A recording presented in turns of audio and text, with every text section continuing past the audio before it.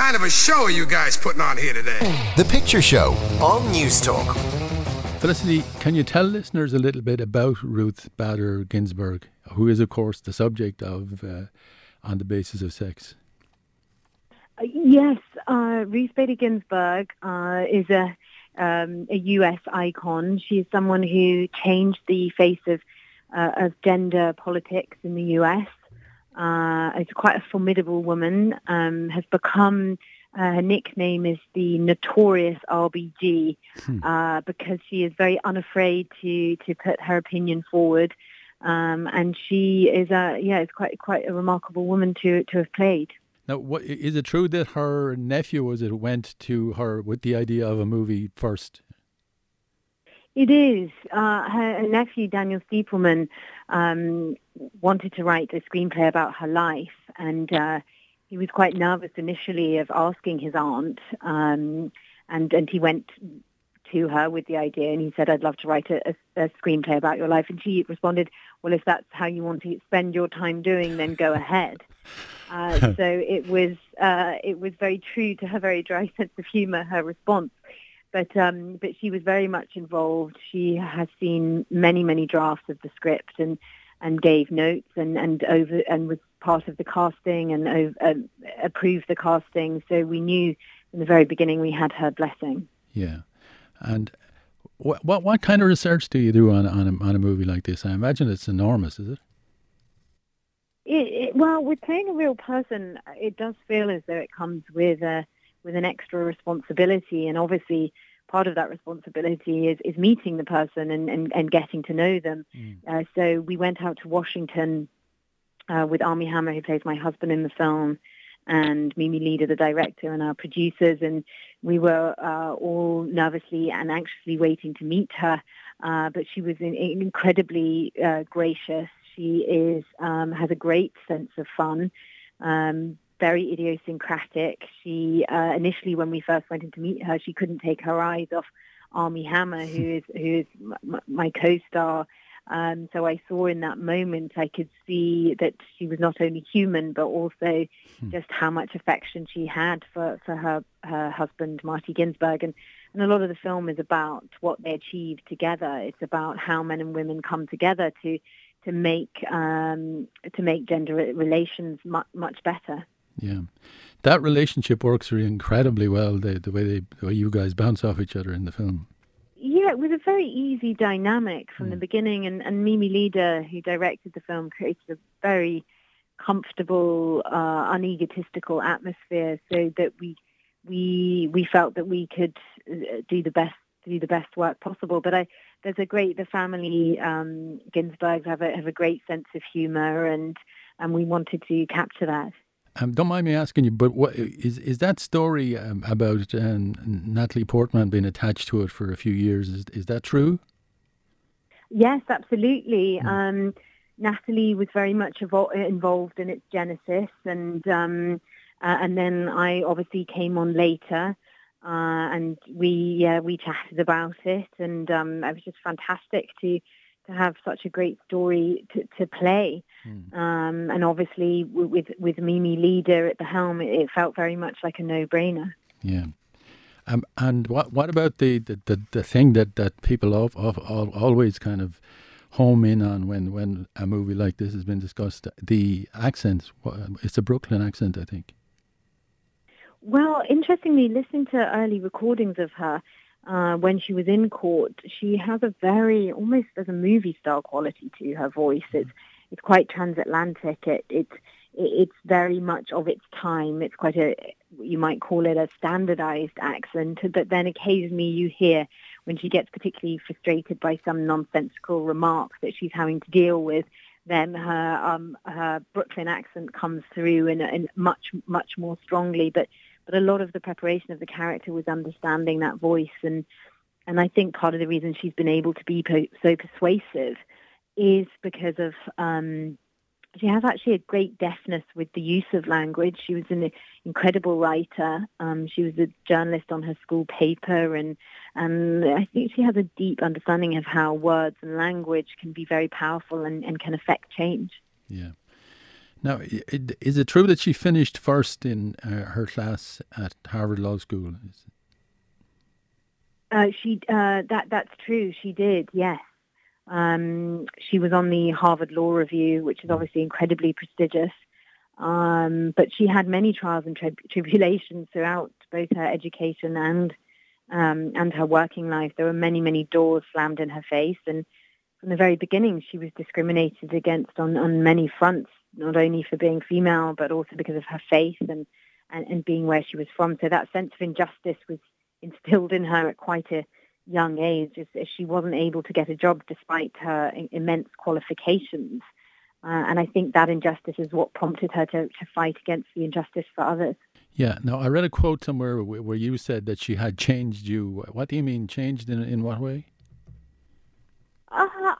I think it was. I think she's someone that people take great hope from. I think when you see the film, people feel emboldened afterwards, and there's something in someone having hope that the individual can affect change, that change is possible, and that we have to embrace it. I think in her, the way she conducts herself, her tenacity, how principled she is. I feel we don't have many leaders like her, someone who is stuck by her beliefs.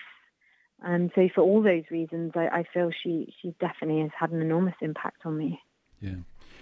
I was just doing a bit of research before coming on, and you seem to be very versatile, if you don't mind my putting it that way. I think you were a child actress, were you? You've done radio. Yes, I started off as I was growing up. I wasn't sort of a Judy Garland character, but I definitely was in television programs in Britain, and then started at about 11 years old, and then I was in the Archers for many years. So I've been in the industry a very long time. Yeah.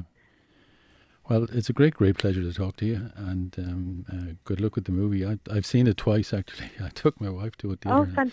Fantastic! And, thank you. So it's incredibly well done. Thank you. Thank you very much. I'm glad you enjoyed it. Mimi, On the Basis of Sex is the story of the pioneering Supreme Court Justice Ruth Bader Ginsburg, who specialised in the advancement of women's rights and gender politics, I suppose, on the court. It's at least one of two films about her that I think are out at the moment. The other's a documentary. What's the reason for the interest now? I think the interest now that is so strong is because there's so much that has changed in the culture, and there's such a long way to go as well.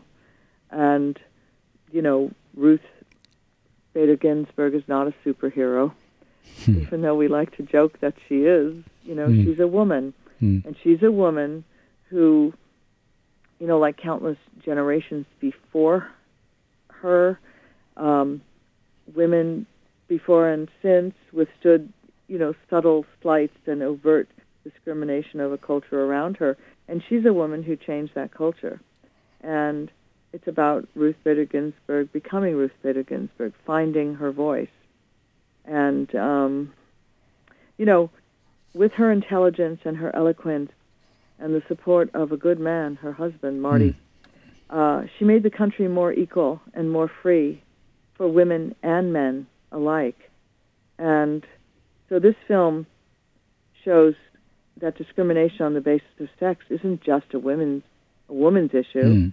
It's an injustice that affects us all. So I think all people can, find and understand and relate to this film. Now, did you get a chance to speak to her at all in the preparation of the movie? Yes, I absolutely got a chance to meet with her several times and have several dinners, and brought Armie Hammer and Felicity Jones to meet her as well, and to dive into who she was as this young woman in the 50s, what that relationship was with her husband, because this movie is also very much a love story and a film about how love prevails. And she had this equal partnership in the 50s, Mm. which was kind of unheard of, for the most part. And their relationship definitely was and is, for me, a metaphor for this film, this equal partnership. And is it too grand, Mimi, to suggest that there's a Tracy and Hepburn quality about the relationship? Yeah. I mean, that's an interesting comparison. Yeah. Yeah. I guess you could say that. I read somewhere that she break a hip or something in the last couple of weeks. She broke a few ribs. Yeah, ribs. A couple of weeks ago, and she went back to work, and she has other ribs. But she's so strong. Yeah, but she's famous for that, isn't she? For not giving up, for going to work and continuously going to work. Yeah, she is famous for that. She doesn't let things like broken ribs get in her way. She has too much work to do. She went into law. She didn't go into law to become a champion for equal rights. She went into law because she thought she could do that job better than anybody else, and she was right. And so it's our good fortune that she keeps standing up in the light of things that get in her way. And she did become a champion. And, the story of this film is how that happened. Yeah. And she's truly an inspiration to us all. Now, you've referred to it already, but you managed to get a particularly strong cast for this movie. There's a three or four great sort of supporting characters, but the central one, Felicity Jones and Armie Hammer, is absolutely wonderful. Are these the two stars that you wanted from the beginning? Absolutely. Felicity Jones, I kept looking at pictures of the young RBG, and I kept looking at pictures of Felicity. RBG was absolutely striking and beautiful, and so is Felicity. But it wasn't just the beauty and the looks that, brought me to Felicity. It was, Felicity, goes really deep into a character. She embodies these characters she plays. Her research is very, very strong. She listened to hundreds of hours of tapes of RBG. There are no recordings, though, of her early days. But, both Felicity and Armie worked really hard to find these characters. And, I brought them, as I said, both to meet her and to understand that love and that relationship.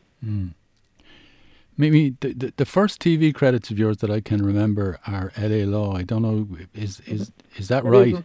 That's right. That's the first job that I ever had. Yeah. And what were you, core director and supervising producer or something like that? Not on LA Law. On ER, I was an executive producer. And, before that, I did China Beach, where I became a producer and, was the producing director and prepped directors and directed as many as I could. And ER was definitely a exciting time in my TV career. How many episodes of ER did you do? That's really, I do not know. I was there just under 2 seasons before I directed the first DreamWorks film, The Peacemaker. I would say I directed, I actually don't know, I would say 10 or 13 episodes I directed in the first 2 seasons. It was quite an incredible time on ER, creating that world. And of course, then when you went to make The Peacemaker, you took your ER star with you. You better believe it. Yeah. Yeah, it was, George Clooney, as we know, is an extremely multi-talented artist. And it was really fun making this action film with him. He's a really good talent, a great friend. And after 2 features, you tried a film called Pay It Forward, which I think it was unfairly treated. Thank you. Yeah. Yeah, I'm very proud of the film. Thank you for saying so. Yeah. You said you said you were in a director's jail. I was for a while. Yeah. Yeah. What does that mean? That means that when a woman makes a film that doesn't perform in the box office, you go to movie jail and you can't make one again. Or they don't give you, the industry doesn't let you in. And it happens to men too, but it happens far more. A man can make 2 films for $250 million and get 3 more films. A woman makes a movie for $250 million and it fails. You're gone. And so that happened. But I continued working in television and storytelling, and television now is a really great place to be, and then as well. And so I never stopped working. I just stopped making films because I was being sent, scripts that weren't for me, stories I didn't want to tell. But it was very fertile ground in television. So, but when the script was sent to me, I knew I had to make it. Yeah. Well, it's been a great pleasure to talk to you, Mimi, and I hope On the Basis of Sex gets the sort of credit and support that it deserves. Thank you so much. I really appreciate that.